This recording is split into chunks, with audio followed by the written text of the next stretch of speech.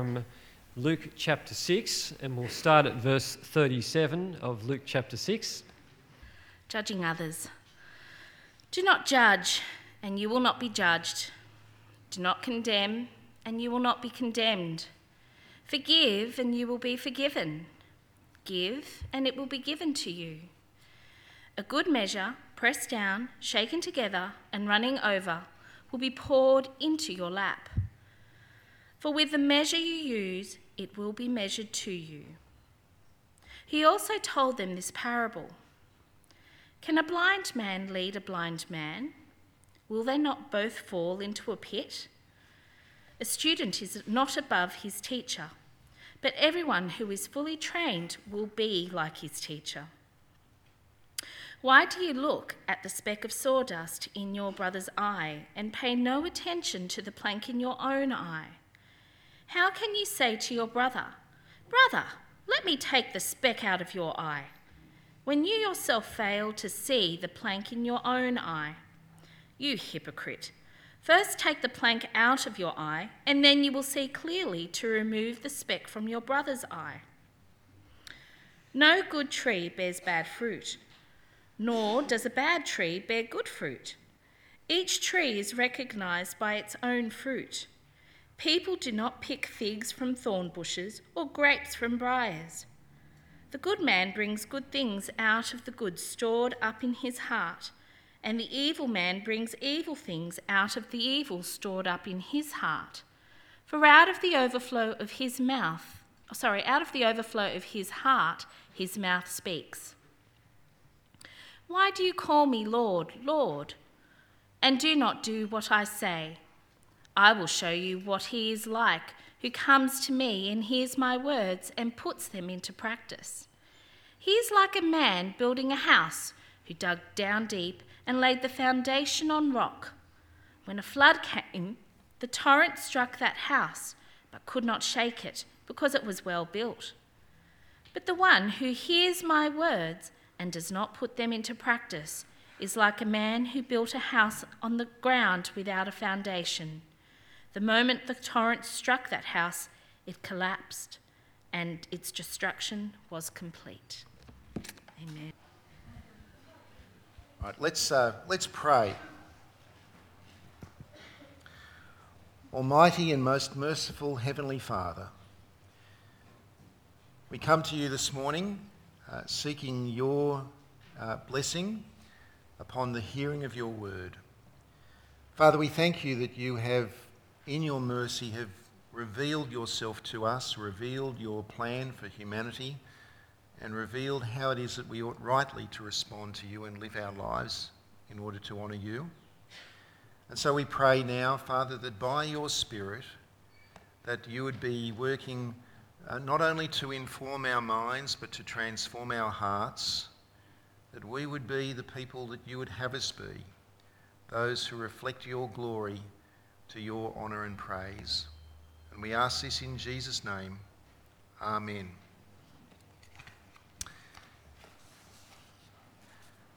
It's true to say that nobody likes a hypocrite.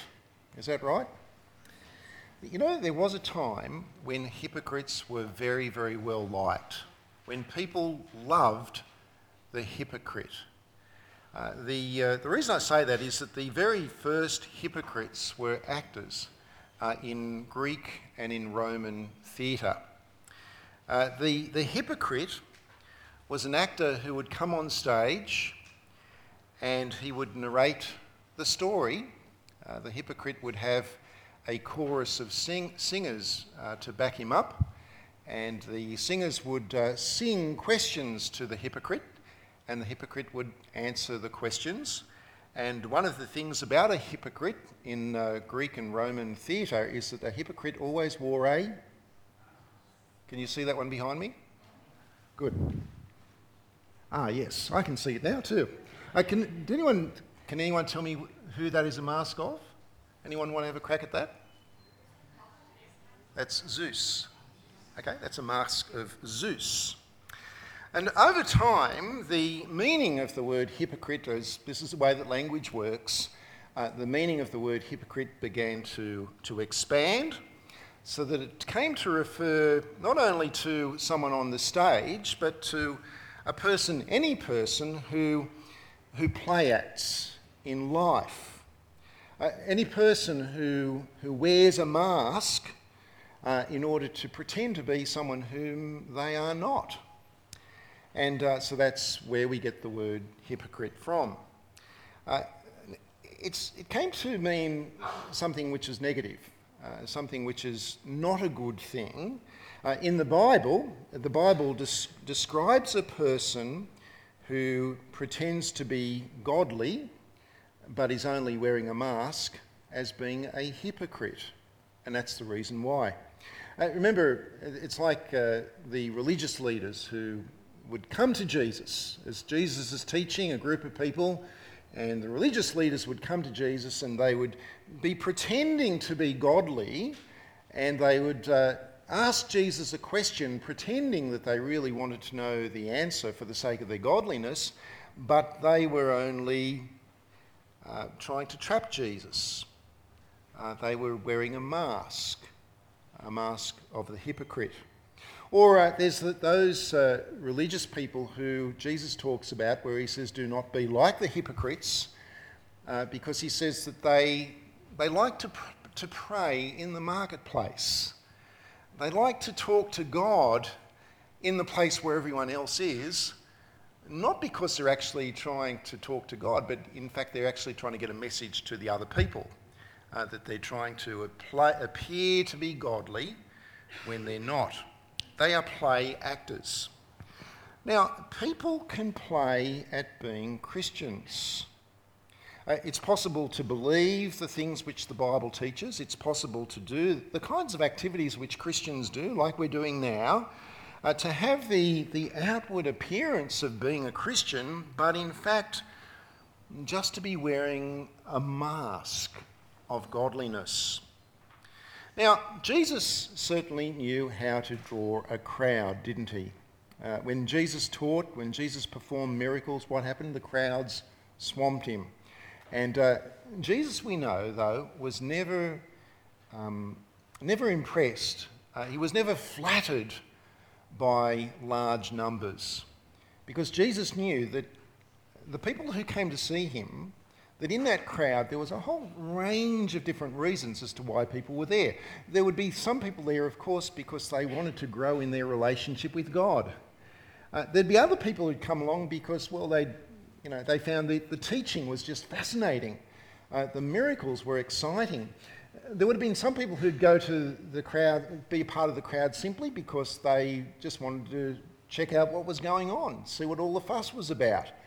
And we know that in the crowds there were generally those who were the enemies of Jesus as well.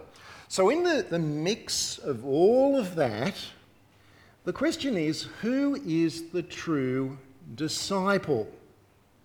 Well, in Luke chapter 6, in the second half of what we call the Sermon on the Plain, Jesus says the real evidence of the evidence of the real disciple is not the mask, it's actually the fruit.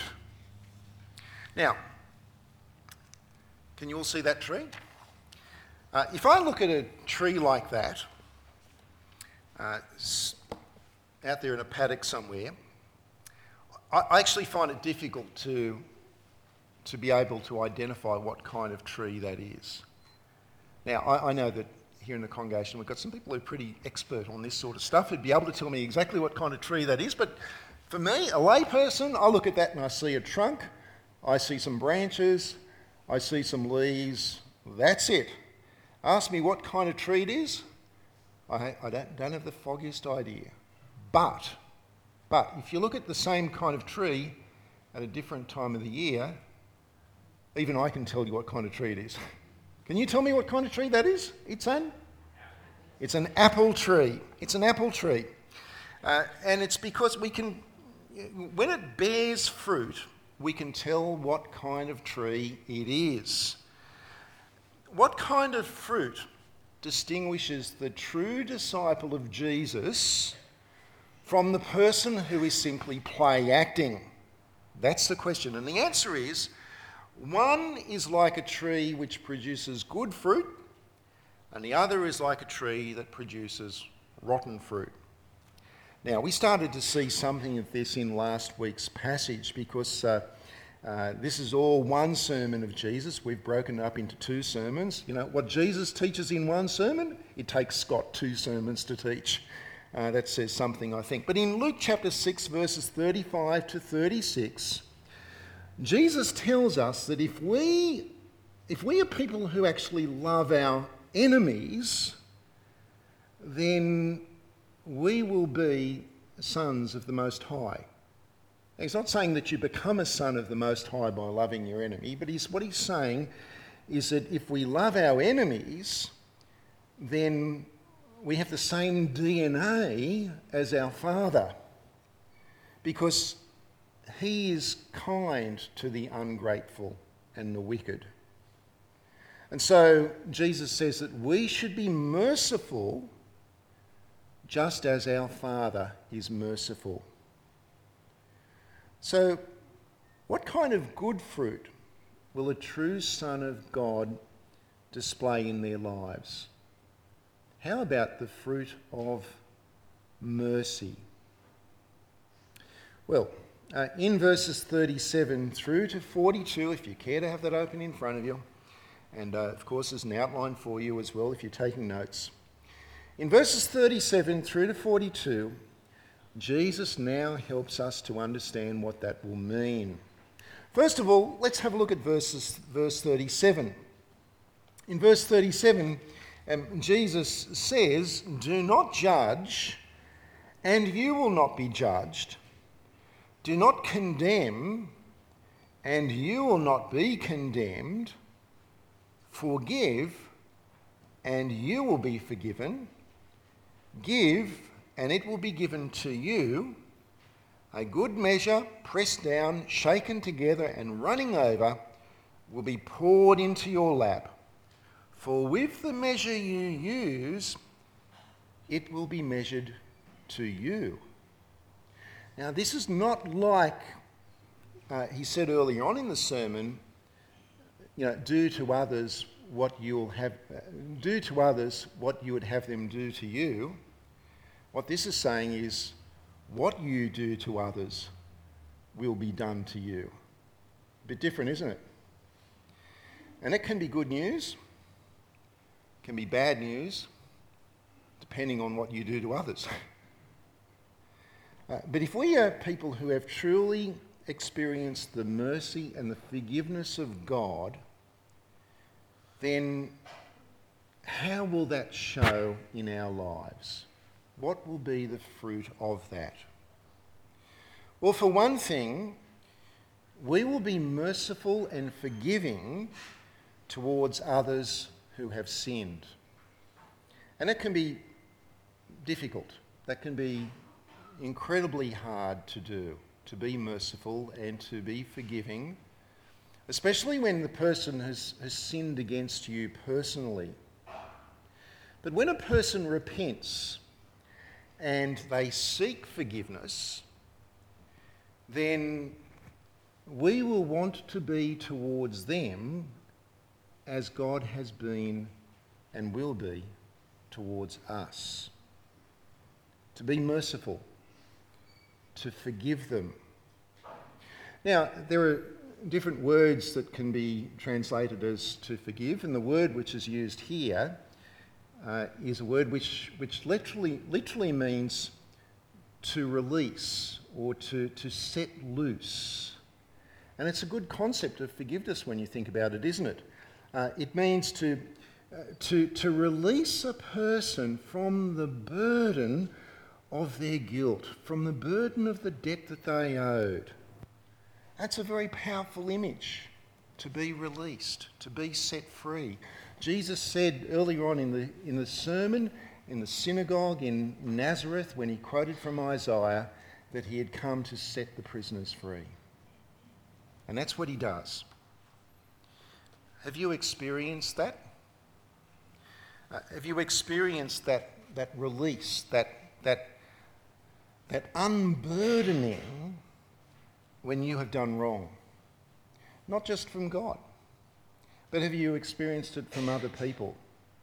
You know, the situation where you become aware that you have actually done wrong to someone and that you're sorry about that, but you don't know whether or not the other person will forgive you. And you go to the other person, you tell them that you're genuinely sorry, and you're anxious about what their response to that will be, but their response is to forgive and to say, it's okay. Thank you for sharing with me. Thank you for coming. Thank you for saying what you've said. I love you, and everything's fine between us. That's a great moment, isn't it? It's a moment of that sense of release, that sense of unburdening, that sense of being forgiven. And when that happens, that's the good fruit, isn't it? When someone actually releases us, they free us, they forgive us for that which we've done wrong to them. That's like God, who is merciful to the ungrateful. But the person who looks righteous, but yet has a spirit of judging, a spirit of condemning that Jesus talks about here, well, they're not showing a heart which has deeply grasped the mercy of God. Now, so Jesus says, do not judge, and you will not be judged. Do not condemn, and you will not be condemned. Now, just to clarify this, there are appropriate forms of judgment. It is right for us to use our common sense and to use our minds and our common sense to try to assess where a person might be spiritually, to think through whether a person's a Christian or not, because it's a loving thing to do. For unless we're actually making that kind of spiritual diagnosis, then we're not going to actually be concerned for sharing the gospel with people who are not Christians, or to pray for their conversion. That's a loving judgment to make. It's also appropriate where a brother or sister is sinning to actually confront the person, to rebuke them, to correct them, even to discipline them. But when we do so, when we speak the truth to people, we speak the truth to them not with a condemning spirit, not with a judgmental spirit, but we speak the truth to them in love, don't we? In love. For their well-being, so that they might have the opportunity to know what it is that they've been doing wrong and have the opportunity to repent of that. Or for the well-being of others whom are affected. And when we do so with a humility which recognises our own sinfulness, our own propensity to fall in the same way, and which recognises that God has actually been merciful to us. Now, that is very different to the religious person, the church-going non-Christian, perhaps, who looks down on the brokenness of others. The person who loves to hear about the brokenness of others, who loves to spread the word about the sinfulness and the failings of other people. The book of Proverbs says that gossip is like a choice morsel that goes down to the innermost part of a man. We love it. We love gossip. We love slander. We love to share with people who don't really even need to know because they can't be involved in actually sorting out a problem. That's the spirit of the Pharisee. That's the spirit of the Pharisee who in the temple prayed, "Thank you, Lord, that I'm not like this tax collector." In verses 39 through to 40, this is often a temptation for those who hold positions of spiritual leadership. people such as myself and others in our church. One of the principles of Christian leadership is that good leaders are people who themselves are willing to be led. You don't give a person a position of spiritual leadership if they're a person who does not actually submit to the spiritual leadership of others. Because put such a person in a role of leadership and they'll become a tyrant. It's an important principle. The Pharisees, with a few exceptions, were not willing to be led by God's word in Jesus. They certainly turned up at the meetings, but they were not disciples. They did not show the good fruit of teachability and submitting their lives to the word of God. We see this in verse 39 to 40. In verse 39, where Jesus told them this parable, and we probably wouldn't call it a parable, we'd call it more of a question, but the word parable has a variety of different meanings in the New Testament. But he told them this parable: can a blind man lead a blind man? Will they not both fall into a pit? A student is not above his teacher, but everyone who is fully trained will be like his teacher. And I think this is what it's saying, because in their arrogance, they were blind. They pretended to be leaders of God's people, but they weren't actually prepared to be learners. And you know what happens when the blind lead the blind, don't you? They both fall down the pit. And that's true of anyone who wants to be a leader amongst God's people. It's true for anyone who wants to be a Bible study leader or a Sunday school teacher or a scripture teacher or a preacher. They must have the humility to work hard at understanding God's word, and they must have the desire to follow him. And actually that's true of all of us, isn't it? No matter who we are. Especially important, though, to pray for those of us who are in teaching roles, that we would be stripped of pride and that we would be seeking only to exalt our Lord God. Because as that happens, it leads to the good fruit of mercy in our lives. Both mercy that extends from us and mercy which is granted to us. And we see in verse 38, Jesus paints a picture which is borrowed from the marketplace. Now, some of the older people, some of the senior people,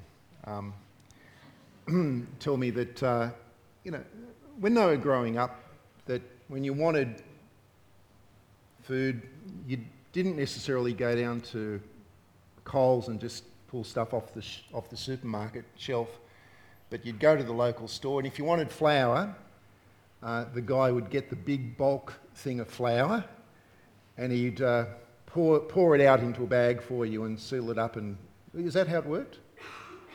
Anyone want to admit to having experienced that? Yeah. The good old days, where you got personal service. You didn't have to go to an automated checkout.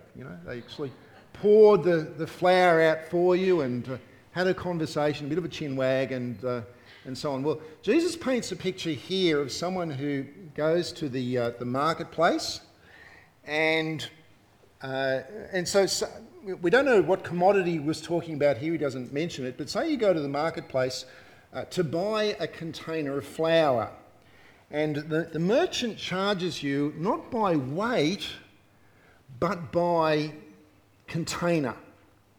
And he measures the flour in a container, and the picture here seems to be that the person's got some kind of a sack or something that they keep in their lap, and then once the flour or whatever is measured out, it's poured into their lap and they take it back home. So imagine you go to the market to buy a container of flour.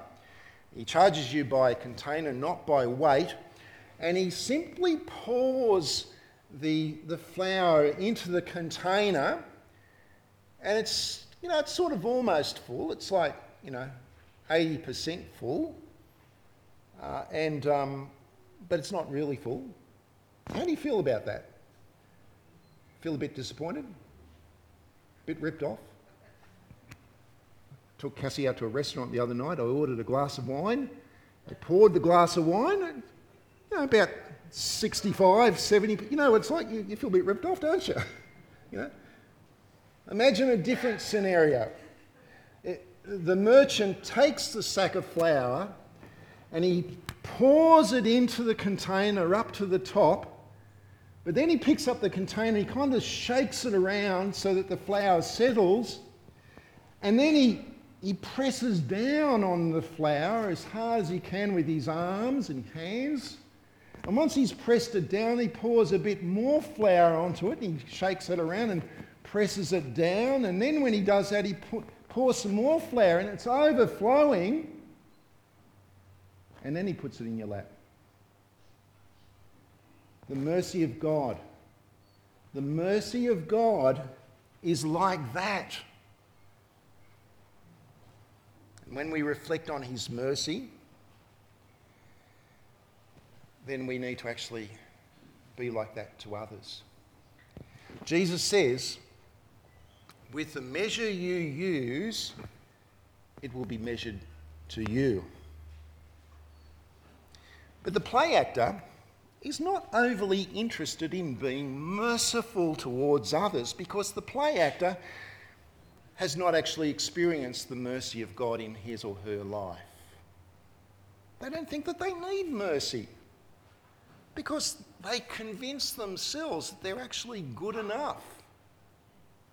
Problem with that, though, is that in order to convince yourself that you are good enough, if you are a logical, rational person, then you can't compare yourself with God because you know you're going to fall short. So what do? Well, you compare yourself to other people. At least then you've got a chance. You've got a chance. And so you focus on the failings of other people.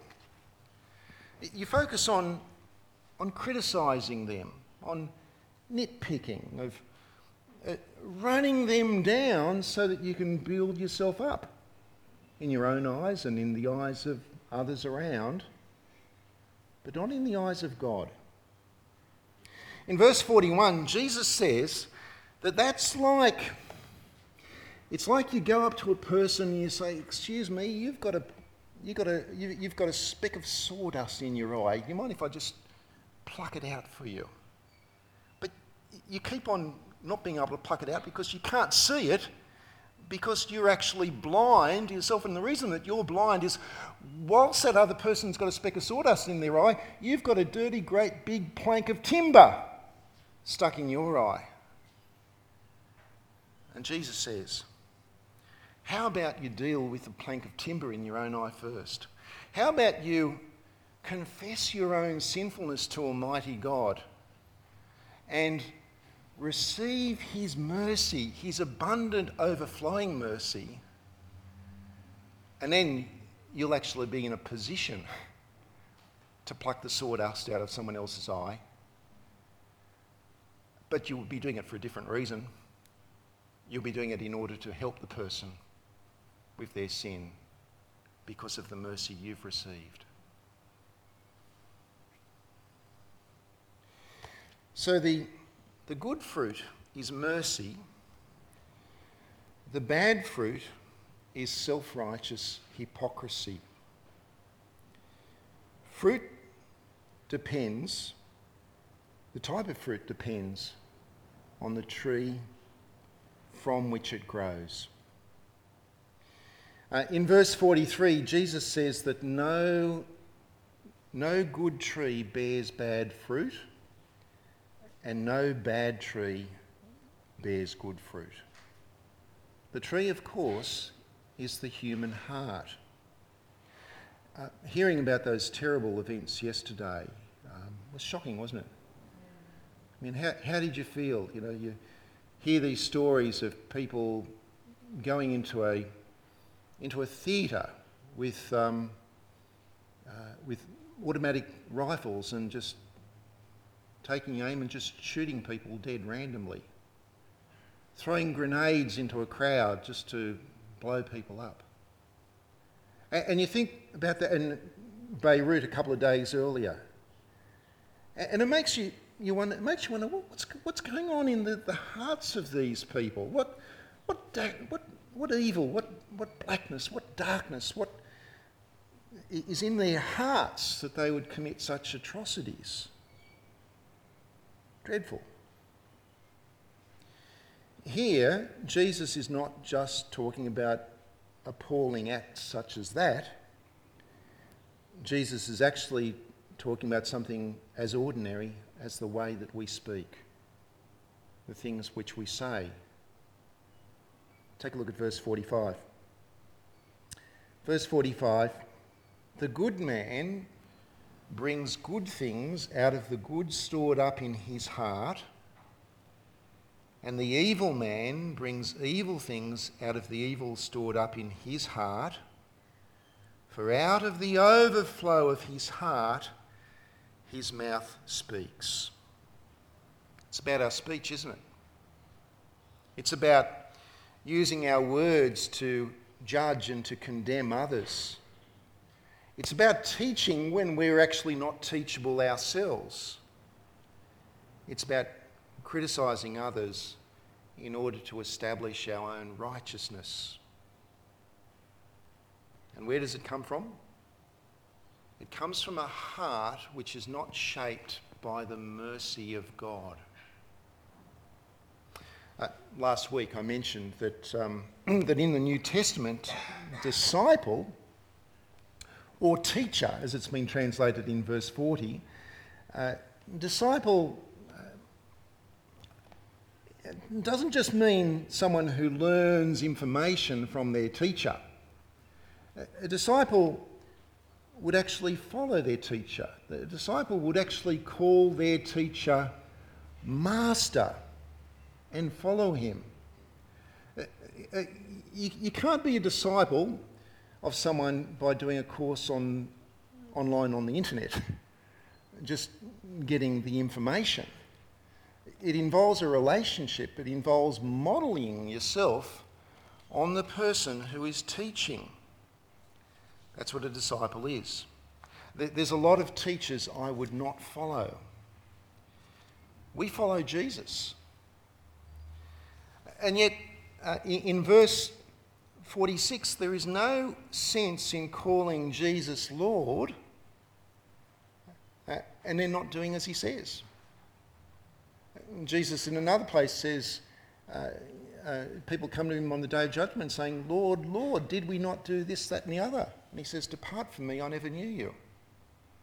Because calling Jesus Lord involves more than just absorbing information from Jesus. It involves actually doing what he says. There is no sense in believing the things which Christians believe, doing the activities which Christians do, like we're doing now, but not actually doing what Jesus says. In verses 46 to 49, that is like building your house near a river and not sinking foundations deeply into the ground, into hard, solid rock. Because if you don't do that, you know what's going to happen. When the rain comes, when the river rises, when the floodwaters, you know what? Your house will be the house that people will be watching on the 7 o'clock news. The remains of the house will be floating down the river. But it doesn't need to be like that.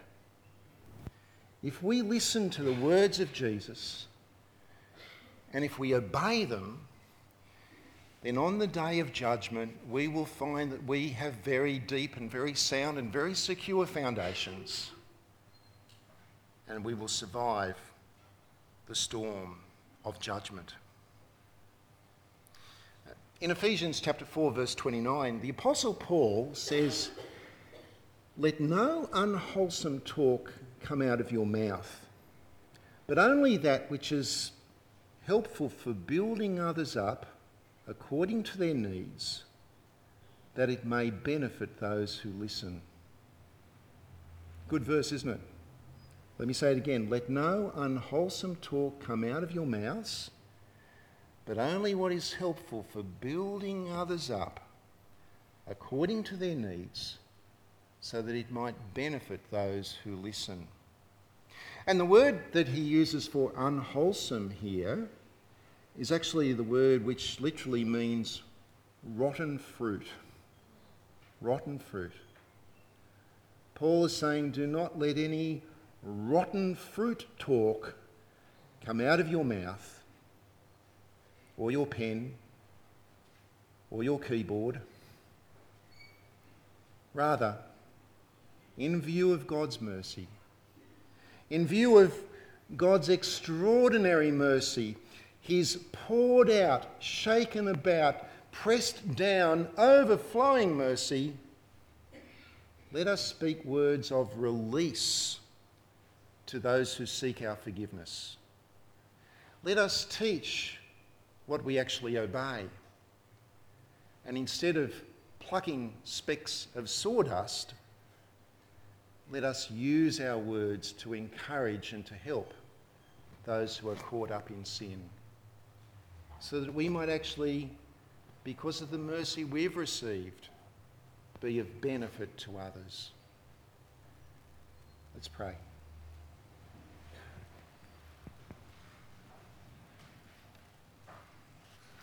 Father, we thank you for your immeasurable, abundant, overflowing mercy in Christ. We thank you that you are merciful towards those who are undeserving, like us. We pray that we would be as you are towards us, towards others. May we bear that good fruit of mercy in our lives. And Father, as we know that our words actually flow from our hearts, we pray that we would have hearts that have so been changed by that mercy that our words would be words which would help, which would build up, which would encourage, which would forgive, as in Christ you've done for us, and in whose name we pray. Amen.